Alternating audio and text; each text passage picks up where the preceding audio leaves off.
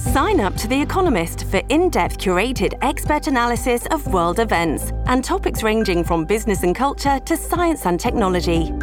You'll get the weekly digital edition, online-only articles, curated newsletters on politics, the markets, science, culture and China, and full access to The Economist Podcast Plus. The Economist is independent journalism for independent thinking. Go to economist.com and get your first month free. Benjamin Spencer has spent decades in prison for a murder he says he didn't commit.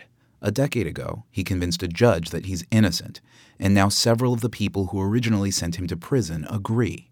Yet he's still behind bars. His story punctuates one of the most pressing questions about America's system of justice. When does it care about the truth? This is Radio Atlantic.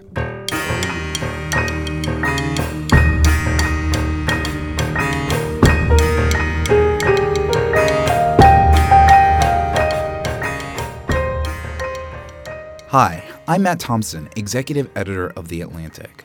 This week we're bringing you something a bit different. The first installment of a 3-part series, reported for The Atlantic by Barbara Bradley Haggerty. If you listen to podcasts, and clearly you do, you've probably heard a story about someone who may have been wrongfully convicted of a heinous crime. And this story certainly fits that description. But in the next few minutes, you're going to hear from a number of individuals who've seen lots and lots, I'm talking hundreds, of potential wrongful convictions up close. And this story still haunts them every day. Because not only is Benjamin Spencer still in prison years after a judge declared him innocent, even if he is innocent, by the rules of our justice system, he may have no way out. Barbara Bradley Haggerty takes it from here. Passing through the front gates of the maximum security prison, you move from light to shadow, from a vast Texas sky to the windowless visiting room in the H.H. Cofield unit. What would it be like, I wonder, to awaken in this place every morning for 11,000 days? What would it be like, I think, to be the man sitting across from me behind a plexiglass window? My name is Benjamin John Spencer. My number is 483713. I've been incarcerated since March 26, 1987. Benjamin Spencer looks professorial in his wire-rimmed glasses. He's 52 now. His hair is flecked with gray and deep lines are etched across his forehead. He's tall and lanky and still handsome, but the man who once favored snakeskin boots and designer shirts is now consigned to prison whites. Yeah, this is as sharp as I get now, this white uniform. I don't even care. I mean, I'm just at a point where I'm still hopeful, but at the same time, it's just like I'm stuck in a system. Spencer was convicted of killing a young white man and dumping his body on a street in the poor neighborhood of West Dallas. 30 years after the crime, people still remember the case, and if my reporting is any guide, many think he's innocent. Even today, Spencer's story haunts people. The foreman of the jury that convicted him. There's rarely a day that goes by where Ben doesn't cross my mind. An eyewitness who testified against him. I want him to get out. That's a long time to be in prison for something you didn't do. The judge who reconsidered the evidence against him. My finding was that he was innocent and that he should have a new trial. Spencer was declared innocent more than a decade ago, but he could still die in prison. This is a story of how that could be, how a tower of damning evidence can topple under scrutiny, and why that might not matter. It's about how the mechanics of the justice system can, possibly, trump truth. It's about this question: will a man found to be innocent spend the rest of his life in prison? On March 22, 1987, Jeffrey Young stopped by the office to catch up on some work. He was 33 years old, soon to become president of a clothing import company. His oldest child, Jay, who was 12 at the time, says his dad often worked on the weekend, but his family came first. Jeffrey Young was tall and slim with a bushy mustache. He had a taste for practical jokes, a habit of always holding hands with his wife, a passion for immersing himself in his children's lives. Indian Guides, Cub Scouts, Boy Scouts, camp outs. My parents were very involved in the school. They did the carnival. And like today, still to this day, they say it's the best one ever. For me and my brother and sister, when he was there, he was there. Until he wasn't. On that Sunday night, his wife and 3 children were out of town for spring break, and he wanted to send some faxes to clients in Taiwan. That's 11:28. I believe 11:27 is this doorway in the middle. Ben Spencer's current attorney, Cheryl Watley, pulls up to a nondescript gray metal door on Conveyor Lane in the warehouse district of Dallas. Security records show that at 8:21 p.m., Young opened the door to the building. 25 minutes later, he called a friend whose company provided computer services to let him know he would be accessing the computer. That friend, Troy Johnson, said the computers were down. He'd call Young when they were available. Watley says there were no security cameras to capture what happened next. We theorized that it was around 9:30 at night when he was getting ready to leave. We think he came to the door. He was getting ready to walk down the steps where he was essentially jumped. The robber, or robbers, pushed Young back into the office, grabbed his gold Seiko watch, his wedding ring, and a jam box, a sort of boom box with a portable TV. Around that time, Troy Johnson called back, again and again. This would turn out to be a critical detail. Finally, he figured Young had gone home. During this time, Troy Johnson had been calling and letting the phone ring and ring and ring. We think it was at that time that Mr. Young sustained the fatal blow to his skull, his body then taken out of the office, down those steps, and put into his car, the BMW. It was a vicious beating. Young's skull was cracked in 5 places. Then Young and his BMW crossed over the Trinity River to West Dallas. This is where the body was dumped out. We retrace the BMW's path 2 blocks. The BMW pulls into the alley. We don't know quite how far it pulls in, but it stops here. Eventually, 3 people would tell police that they saw 2 men jump out of the car. As for Jeffrey Young, he was pronounced dead at 3:05 a.m. The man who loomed larger than life for his wife and preteen children, that man disappeared from their lives in an instant. The sheer randomness of the crime rattled white communities in Dallas. One minute, a young businessman is sending a fax to Taiwan. The next, he's beaten and left to die on an unfamiliar street. In this crime, 2 Dallases collided. There was West Dallas, a poor, largely black neighborhood, suffering through the peak of the crack epidemic. And then there was a 1980s soap opera Dallas.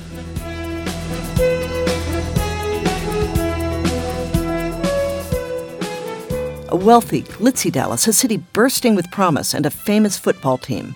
This was the Dallas of H. Ross Perot, a self-made billionaire and entrepreneur. Perot served on city commissions. He contributed generously to the Dallas Police Association.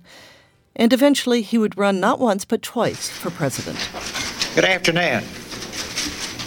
The volunteers in all 50 states have asked me to run as a candidate for President of the United States. I mean, despite his little squeaky voice and his little crew-cut haircut, he was a force in Dallas, and a force to be reckoned with. Veteran journalist Bob Ray Sanders. Perot loomed large not only in the politics of the city and the nation, but also in Jeffrey Young's story. You see, Perot was close to the victim's father, Harry Young. Young served as one of the top executives at Perot's company, EDS. In fact, Harry Young was traveling for work when his son was killed, and Perot sent his private plane to bring him back to Dallas. Beyond that, Perot's company offered a $25,000 reward for information leading to the arrest and indictment of Jeffrey Young's killer. Bob Ray Sanders says that reward sent a message to the Dallas Police Department: find Jeffrey Young's killer fast. So just his name associated with the case would say it had to be done and should be done quickly. But that was easier said than done, because Jeffrey Young's body was found in the other Dallas, West Dallas.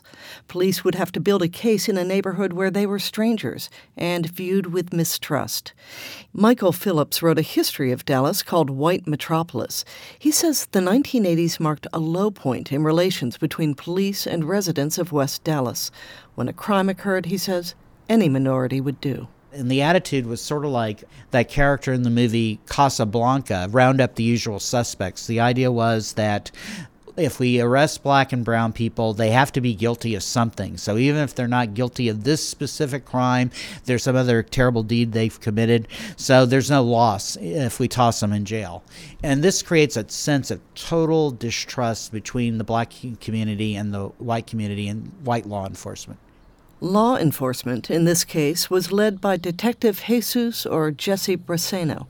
He recalls arriving early Monday morning and canvassing the neighborhood. Some people wouldn't, like I said, give us the time of day. And then some others would, and then you would have to take that with a tongue-in-cheek, whether you believed them or not. He says Monday turned up no viable leads, in his judgment anyway. Nothing on Tuesday either. Then on Wednesday, the case broke wide open. 42-year-old Gladys Oliver identified the perpetrators. Detective Braceno found her particularly credible. She was an older person, not a young kid. And I figured that she was trustworthy. I didn't think that she had anything to lie or get out of it at that point. At first, Oliver told police that she hadn't seen anything, but after she discovered there was a reward for information leading to the arrest of the assailants, she came forward. The state built its case around Gladys Oliver, so here are a few details about her. Oliver was a well-known figure in the intimate neighborhood of West Dallas. She sold candy and barbecue chicken sandwiches on the weekends to earn some cash. She was nearly crippled from polio, hadn't worked in 4 years, and survived on disability checks. And she was nosy. That's her word. She passed the time keeping an eye on the neighbors. Oliver's house overlooked the alley where Jeffrey Young's BMW was abandoned. She told police that on that night she saw two of her neighbors, Benjamin Spencer and Robert Mitchell, get out of the car and rush away. Then she pointed the detectives to two other possible eyewitnesses. Two young men told police they happened to be looking at the alley at the same time and saw the same thing as Oliver from different vantage points and distances. With that testimony in place, the case was a slam dunk. Decades after the crime, Faith Johnson, the current district attorney and a former judge, a conservative Republican who relishes a good case, says this one was a prosecutor's dream. You had 3 eyewitnesses. And these were not eyewitnesses who were strangers, strangers who all of a sudden had to pick somebody out of a lineup. But these people knew Spencer. And that's what's so exciting about this case. We just don't get that every day in a trial. We don't. We don't know the details of Spencer's first trial from October 1987. The transcript was inexplicably lost. We do know that the 3 eyewitnesses identified Spencer and that Gladys Oliver turned in a killer performance. We do know that a jailhouse informant swore that Spencer told him that he had killed Jeffrey Young. We do know that Spencer's attorney relied almost exclusively on an alibi witness. 4 days later, the jury found Spencer guilty of murder and sentenced him to 35 years in prison. Frank Jackson, Spencer's attorney in the first trial, was disappointed, but not surprised. It's hard to overcome a dead white guy who's killed by 2 black men in a black area of Dallas, where you dump his body out on the street, and it's just hard to overcome that kind of emotional case. But there was one flaw with the state's star witness, Gladys Oliver. She lied on the stand. Spencer's attorney discovered that Oliver had received $580 in exchange for information she gave to Crime Stoppers. It wasn't much, but enough to merit a new trial. In March of 1988, right before the second trial, prosecutors approached Spencer's attorney, Frank Jackson, with a deal. 20 years in prison, and Spencer would be eligible for parole in less than 5. If it were me, knowing the parole law at that time, I would have probably taken it and run with it. Jackson told Spencer it was a good deal. Remember, Spencer had already been convicted once, but Spencer thought he could clear his name. I said I didn't do anything. He was saying, well, if you take it to trial, they're going to try to give you a life sentence and they're likely to get it. And so I'm like, well, I don't care what they're likely to get. I said, I'm not going to plead guilty to something I didn't do. The prosecutor left the district attorney's office after the first trial. He declined to talk with me. His replacement, Andy Beach, was given less than 6 months to prepare for the retrial, but he had an ace in the hole, Gladys Oliver. There's no question that Gladys Oliver's testimony convicted Ben Spencer. Oliver rolled into the courtroom in a wheelchair. She sat eye level with the jury, a shawl covering her lap. She gave her account in vivid, succinct detail. She was awakened at 10:30 p.m. by the dogs barking next door. She looked out her bedroom window and saw Benjamin Spencer climb out of the passenger seat. She insisted that even though it was a moonless night, she could see his face because of a nearby streetlight and the light from her neighbor's porch. Oliver said she then put on a dress, peered out the front door, and spotted Spencer walking up her driveway. Oliver was feisty, witty. She didn't lie on the stand this time. When Spencer's attorney asked if she wanted to collect the reward money, she said, "Hell, if they want to give me some, it's fine with me." Beach says she owned that courtroom. In the 25 years I tried criminal cases, she was one of the top 3 or 4 eyewitnesses of all time. Just her physical presence and her ability to clearly answer questions and to stand up to cross-examination, it carried the day for us, there's no question. The jury loved her. She reminded the foreman, William Allen Ledbetter, of his grandmother, the neighborhood busybody. I mean, I still remember saying, I peeps out my window. And I mean, it just sounded so much like my grandmother. And just keeping an eye on the neighbors, and particularly the neighbors who my grandmother thought were up to no good at all times. Now, the prosecution had a problem. No physical evidence connected Spencer to the assault of Jeffrey Young. The police never found a murder weapon or any stolen property. The fingerprints lifted from Jeffrey Young's car and office did not match those of Spencer or Mitchell. Enter a jailhouse informant, Danny Edwards. Edwards had shared a cell with Spencer right after he was arrested. He told the jury that Spencer admitted to killing Young. He added that Spencer's only regret was that he didn't finish the job at the office. He told the jury Spencer said, quote, "I should have killed the bitch right then and there." Cheryl Watley, Spencer's current attorney, says Danny Edwards' testimony played a crucial role. The only story, the only testimony that you have about Ben having contact with Jeffrey Young comes from the mouth of Danny Edwards.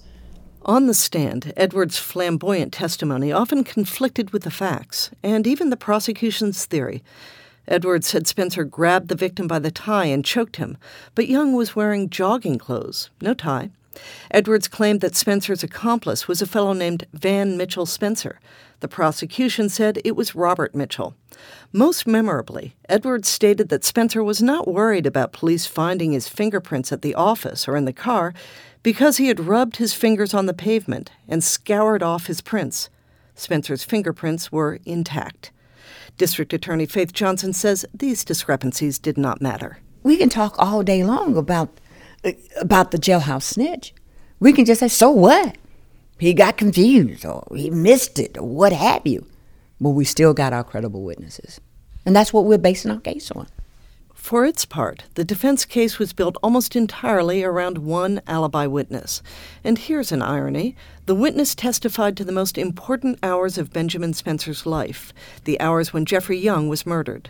But these hours were also the most shameful of his life. At 22, Spencer was working the overnight shift, unloading trucks. He had just gotten married. Deborah and I, we were expecting our first child. I think she was like 7 months pregnant when I got arrested. So we were just, I was trying to get myself together, both financially and mentally and physically, so we can move on with our lives. Were you happy then? Yes and no. For some reason, Deborah and I, we would have good days, we would have bad days. Sometimes we would have more bad days than good days. The Sunday of Jeffrey Young's murder was a bad day. The couple argued. Deborah went to bed early. Spencer went to see another woman. Christy Williams lived across the street. She was an 18-year-old high school senior, a track star headed to college on a scholarship, an acquaintance, a temptation. Williams testified that they hung out in her house from around 7:30 p.m. to 9:30 or 10 when her younger brothers came home from playing street football. She and Spencer left then and drove to the park, where they remained past midnight. I asked Williams if Spencer had slipped away for an hour and come back. In other words, could he have robbed and killed Jeffrey Young? Not in the time frame that they're saying, because I know for a fact that we were together at the time that they were saying that it happened. So I'm like, no, it couldn't have happened. In the absence of physical evidence, the jury had to decide which witnesses to believe and which to discount.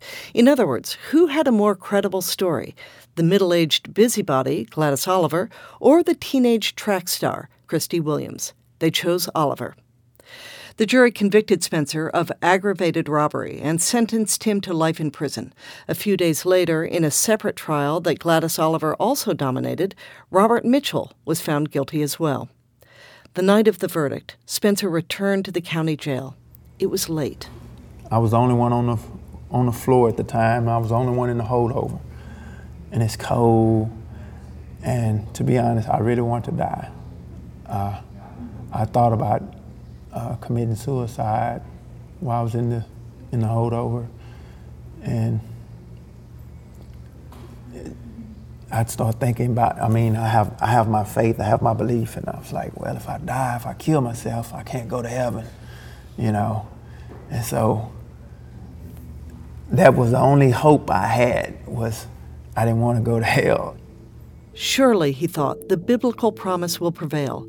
The truth will set you free. The 12 men and women on the jury had heard a coherent story and reached a rational verdict. But there was another story to be told. In a moment, Barbara will tell us that story and how Benjamin Spencer helped uncover it while he was behind bars.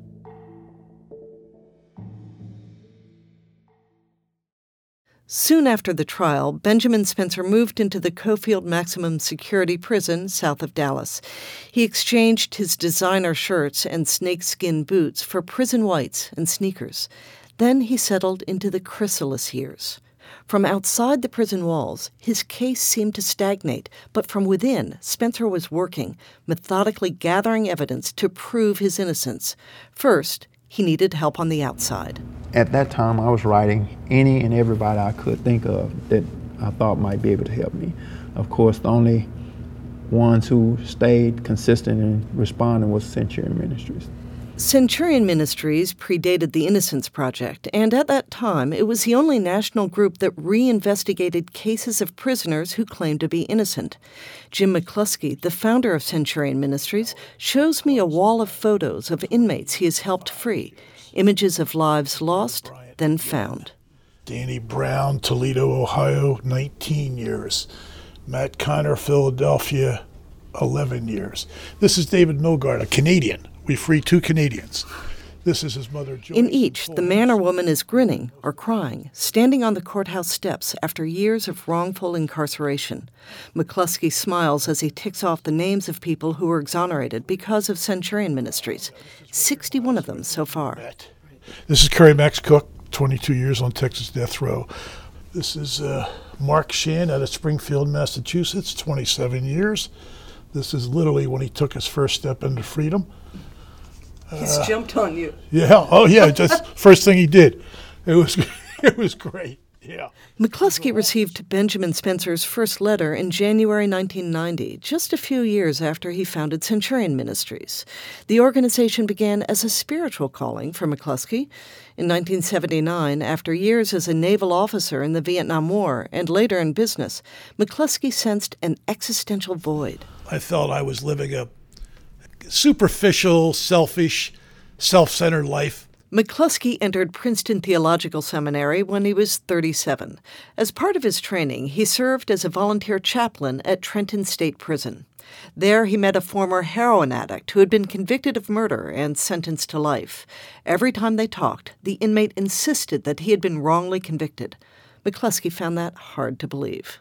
I couldn't imagine that the police or the prosecutors would ever bring to the bar of justice anything but credible and compelling evidence of guilt, or that police would lie, or that prosecutors would hide evidence of innocence. That was foreign to me, alien concept. McCluskey agreed to read through the inmates' trial transcripts over Thanksgiving break, and he came to believe he was innocent. He said, "What are you going to do? Do you believe I'm innocent?" I said, "Well," his nickname was Chiefy. I said, "Yeah, I guess I'm kind of there now." He said, "Well, what are you going to do to help me?" I said, Chiefy, what can I do? I don't know anything about the criminal justice system. I've been a businessman, for God's sake. He said, you can't just go back to the seminary in your safe little dormitory room and pray for me. That's not going to get me out. He said, God works through human beings, and you're the only human being I have. McCluskey deferred seminary classes for a year and reinvestigated the case. He discovered that an eyewitness had lied, and the state knew that its star witness, a jailhouse informant, had perjured himself. McCluskey recruited a pro bono lawyer, and soon after that, Chiefy walked out of prison, exonerated. McCluskey realized his call was not to the pulpit, but to freeing the wrongly convicted. With almost no money, he launched Centurion Ministries out of his bedroom in Princeton, one he occupied rent-free in exchange for running errands for his elderly landlady. And I named it Centurion after the centurion at the foot of the cross in the Gospel of Luke, who looked up at the crucified Christ and said, surely this one was innocent. That's where the name comes from. For the first few years, McCluskey worked with a handful of volunteers in relative obscurity. Then, in 1986, Centurion won freedom for a man who had been convicted of rape and kidnapping. The New York Times covered the story. 60 Minutes followed with a profile of McCluskey. Letters began to pour into his landlady's house. So here's this woman, 85 years old. Letters are coming in from convicted murderers and rapists all over the country. And she said, Jim, who are these people? Are they going to come and get us? Oh, the poor lady. You know, Texas State Prison. Oh, San Quentin Prison. You know, they would pour in to her home at 72 Library Place. So when Spencer sent his first letter, Centurion was receiving more than 1,000 requests a year. They sent back a boilerplate response, informing Spencer that they were swamped, but they invited him to write back. And so I was like, man, they'll probably never get around to my case. But the people, the volunteers who would write back to me, you know, it was kind of a glimmer of hope. Well, maybe. It was a long shot. The group could handle only a handful of investigations at a time. McCluskey says that's because most of Centurion's cases do not involve untested DNA evidence, that forensic magic bullet that can exclude and exonerate one person and point decisively to another perpetrator.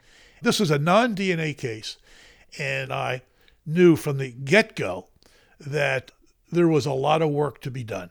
If they accepted Spencer as a client, Centurion investigators would have to start from scratch, knocking on doors, tracking down new witnesses and old ones, trying to find exculpatory forensic evidence, hiring lawyers, and asking a judge to look at the new evidence. All this took time and money, usually more than $100,000 per case. So, to concentrate on the most deserving and winnable cases, McCluskey had developed a rigorous screening process. First of all, we start corresponding with the inmate. And we put the inmate to work answering a lot of questions. Spencer's 14-page autobiography, penned in small, precise handwriting, details a modest but stable childhood revolving around family and the Church of Christ. His mother cleaned houses and ran the youth ministry at their church. His father worked on the assembly line at General Motors and preached when the pastor was away. Spencer thought he'd follow in his footsteps. I had a thing about truck driving. I like big rigs, and I always thought I might become a truck driver one day and even also become a minister. I didn't make it to any one of those. Spencer doesn't like to talk about ministry. It's a cliche. All prisoners want to be preachers, right? But I've seen his notebooks filled with Bible class homework. His sister told me that as a child, he'd preside over the funeral of pets, preaching a eulogy for their late dog or cat and serving juice and crackers as communion. In the middle of 11th grade, Spencer's parents divorced and his mother and 4 siblings moved from the Oak Cliff neighborhood to West Dallas, which he said had a bad reputation. I was pretty much a loner, Spencer wrote in one of a half-dozen long letters he sent to me over the summer. He graduated from high school. He didn't join a gang, didn't use drugs. His life revolved around cars. In fact, cars figured in Spencer's only 3 brushes with the law, twice for driving with a suspended license, and once for joyriding in a car that his best friend stole.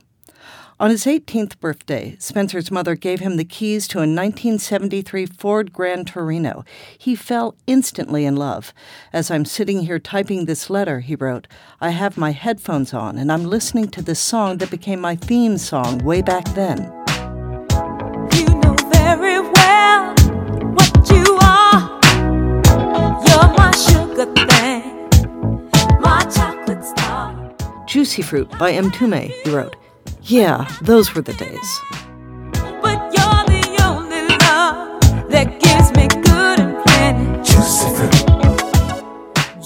I envisioned Spencer in his cell, humming to the rhythm, singing a few words, transported briefly to those days of freedom.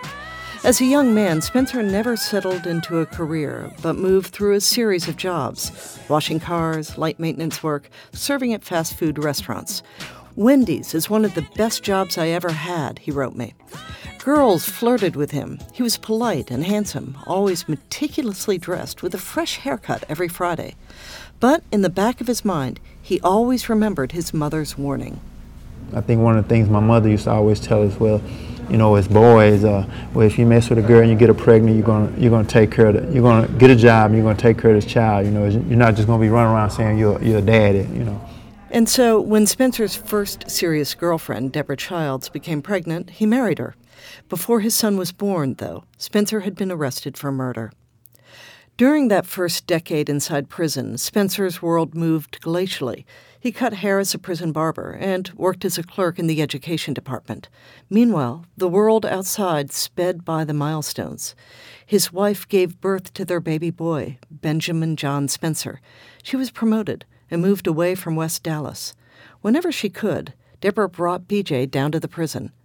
The baby first saw his father through a plexiglass window. Eventually, they were permitted contact visits. You know, I stand them on the table and they play and talk and carry on like that, but it's still totally ridiculous to me.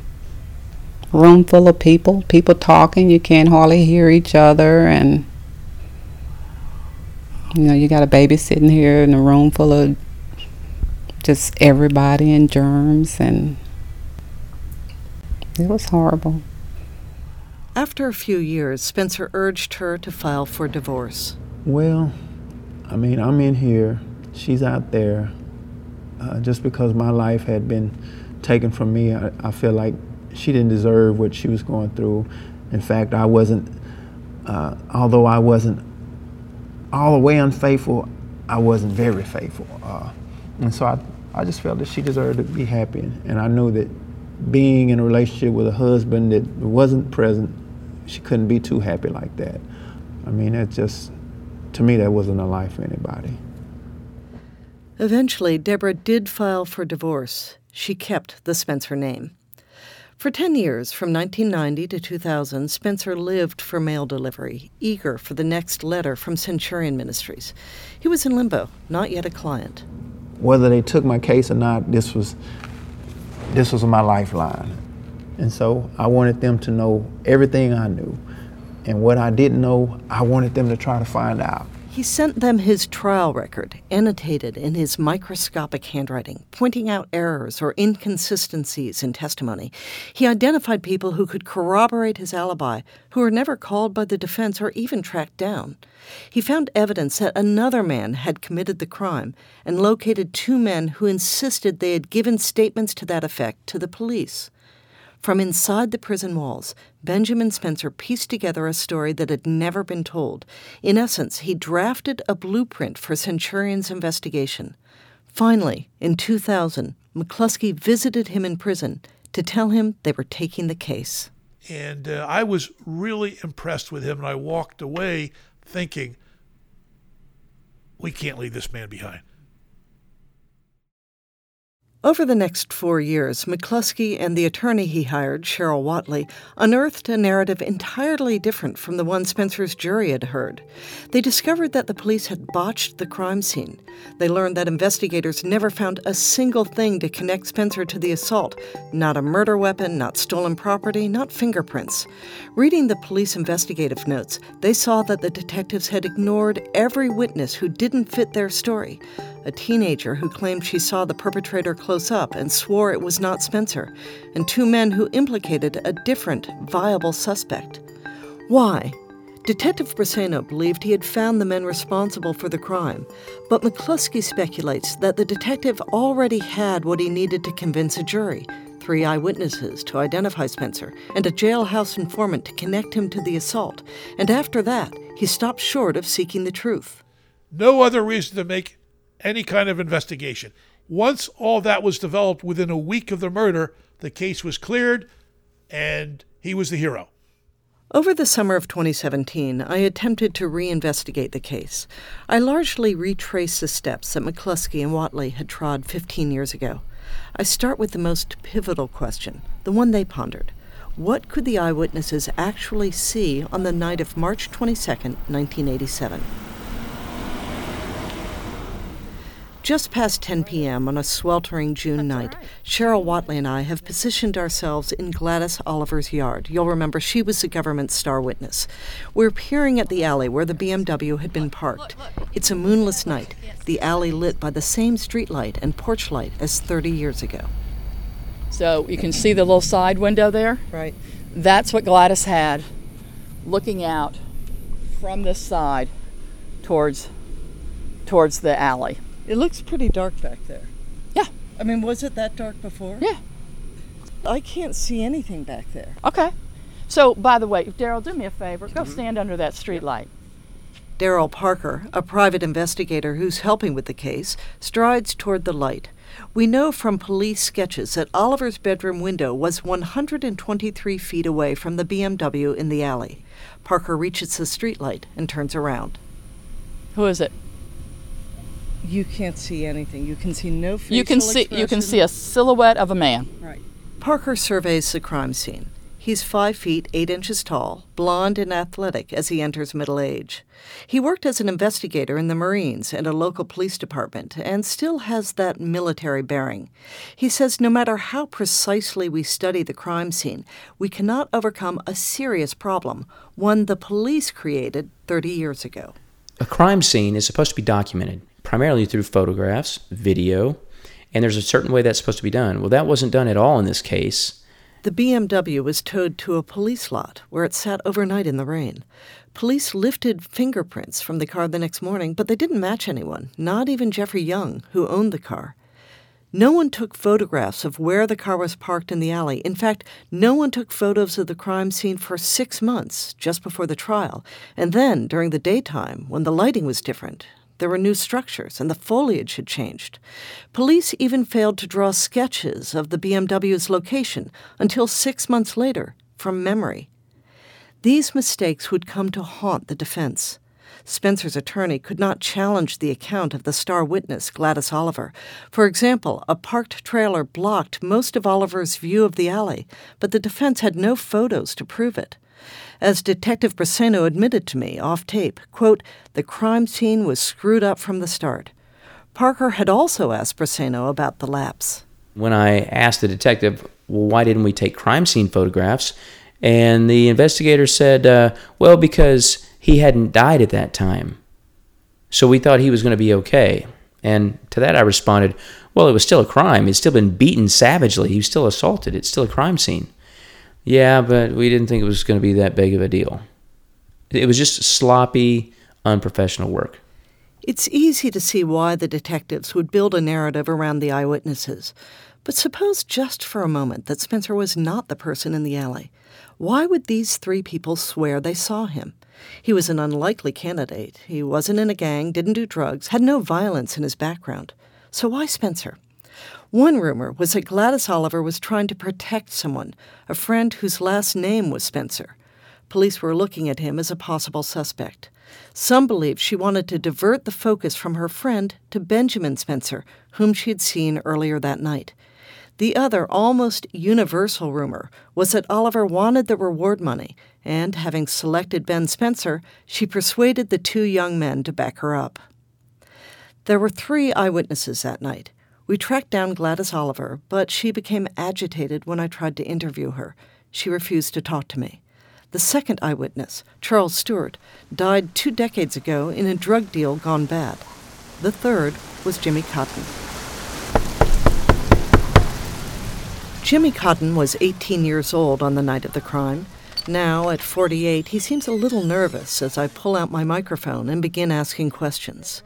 Initially, he repeats his trial testimony, that he had been fixing a late dinner, looked out his kitchen window, and spotted Spencer get out of the BMW and run away. Cotton had the best view of any of the witnesses, and he was the closest, but, and this is important, he was still 93 feet away, and it was nighttime.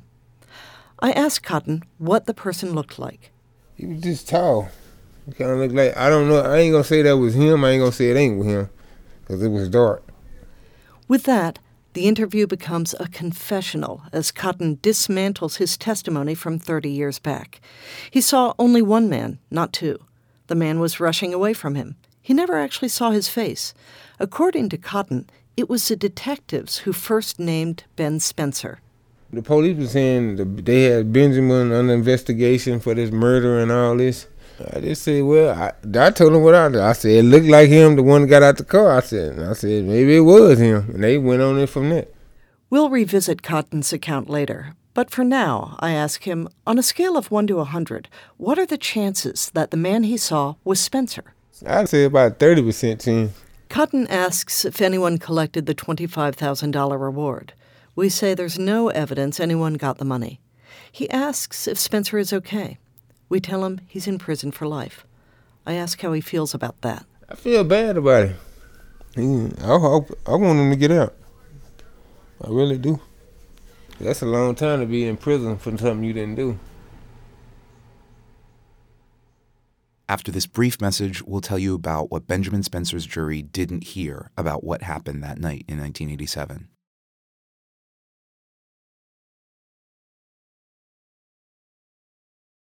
In the courtroom, a jury sees through a glass darkly, that portion of the evidence that tells one coherent story. Early on, the detectives began to shape the state's narrative. They believed anyone who supported the case against Ben Spencer and seemed to ignore anyone who didn't. One witness they ignored was Sandra Brackens, then 14 years old, whose house abutted the alley. According to the police reports, Brackens talked to detectives just hours after Jeffrey Young died. She gave one of the most detailed descriptions of the perpetrator, the same account she tells me today, 3 decades later. Brackens says she was sitting on the porch around 10:30 that night, talking on the phone, when she saw a man run by. He came running right here. They cut across here, and he went down that way, and then he went up the street. So at one point... So you were about 20 feet away from him? Is that 20 feet? I don't know how many. What do you think? That's close. Yeah. Don't you think that's close? Yes. We sit down inside her house. She says she didn't recognize the man, but she recalls details about him. He had on dark pants, like a dark jacket. It almost sounded like he had on, like, I'm going to say church shoes, only because of the sound when he was running.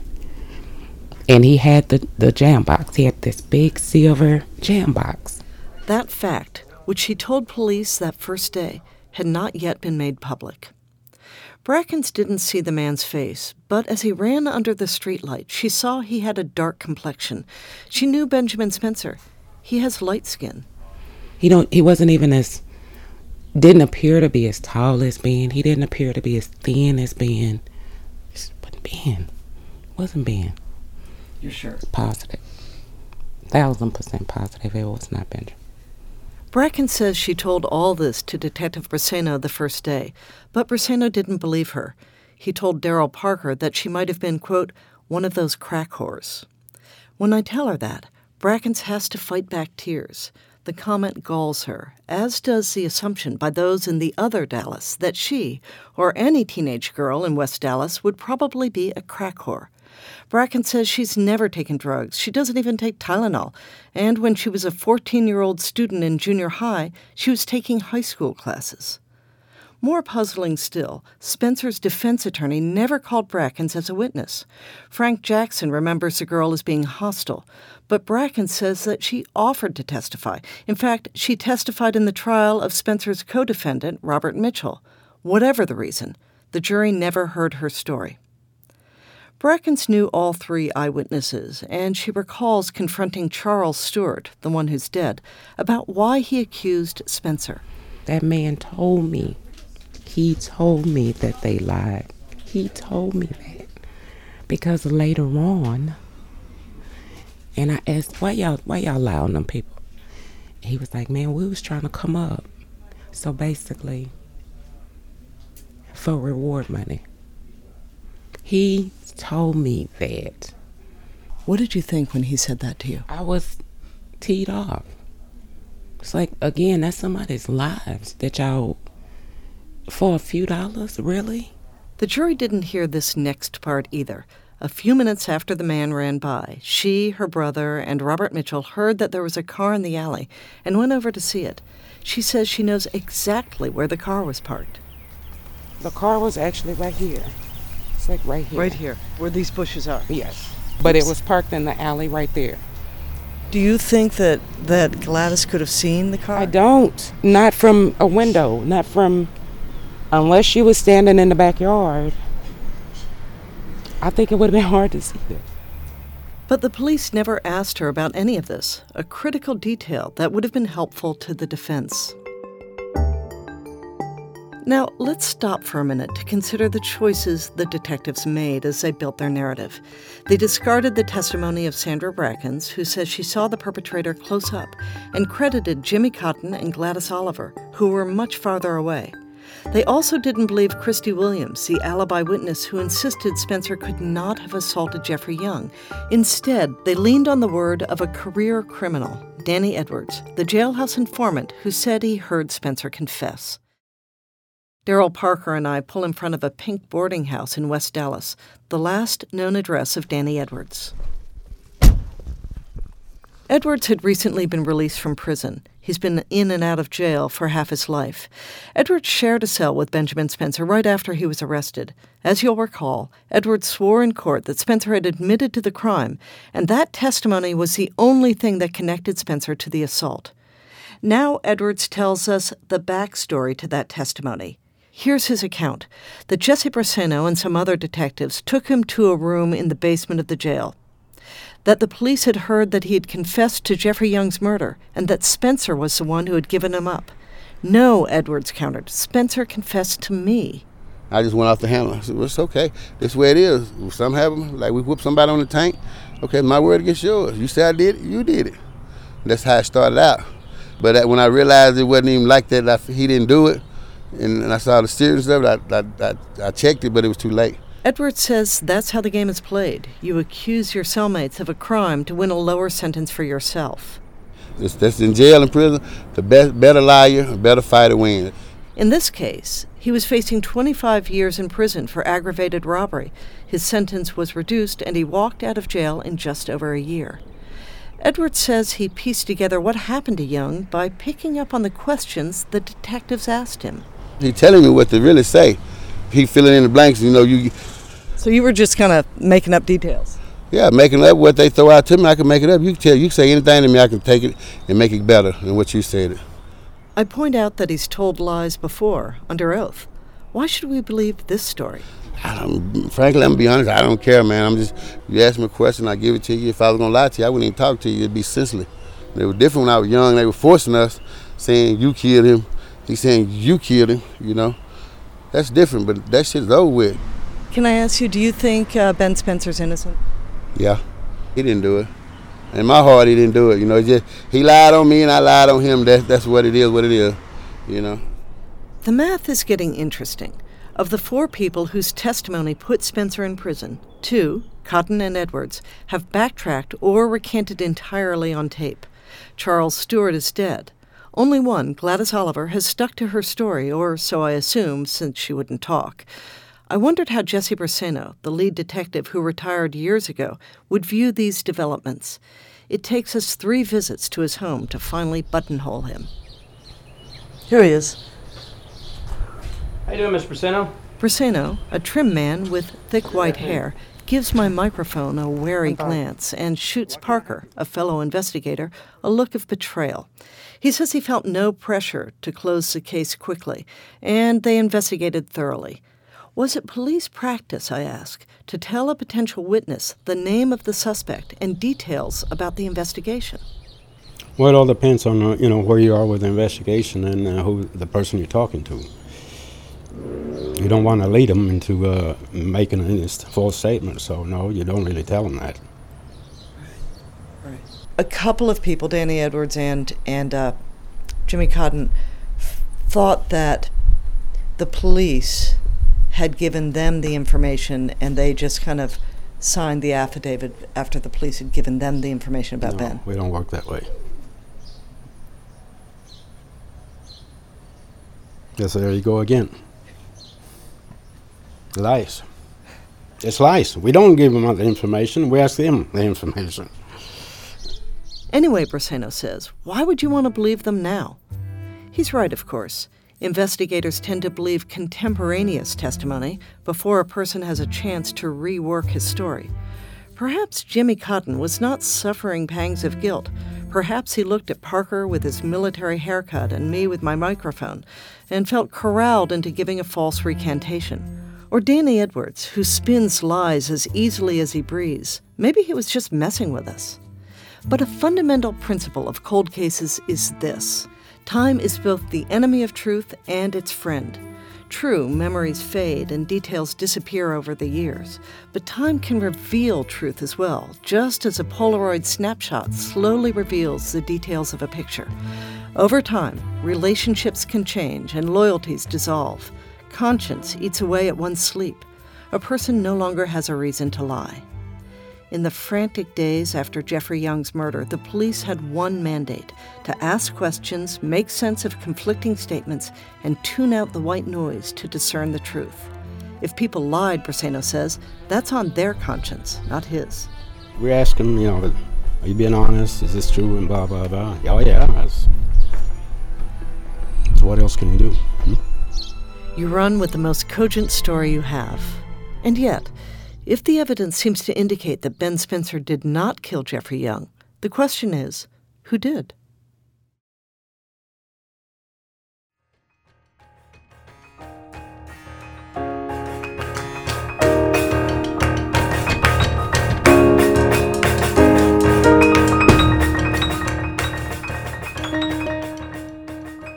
That's it for part 1 of this story, but there's a lot more. In part 2 of this series, Barbara investigates another theory, one that Benjamin Spencer's jury never heard, about who might have murdered Jeffrey Young. This series was reported by Barbara Bradley Haggerty, produced by Kevin Townsend, and edited by Libby Lewis, Kevin Townsend, and myself, Matt Thompson.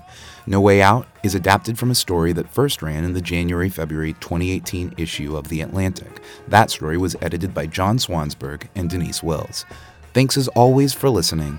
Till next time.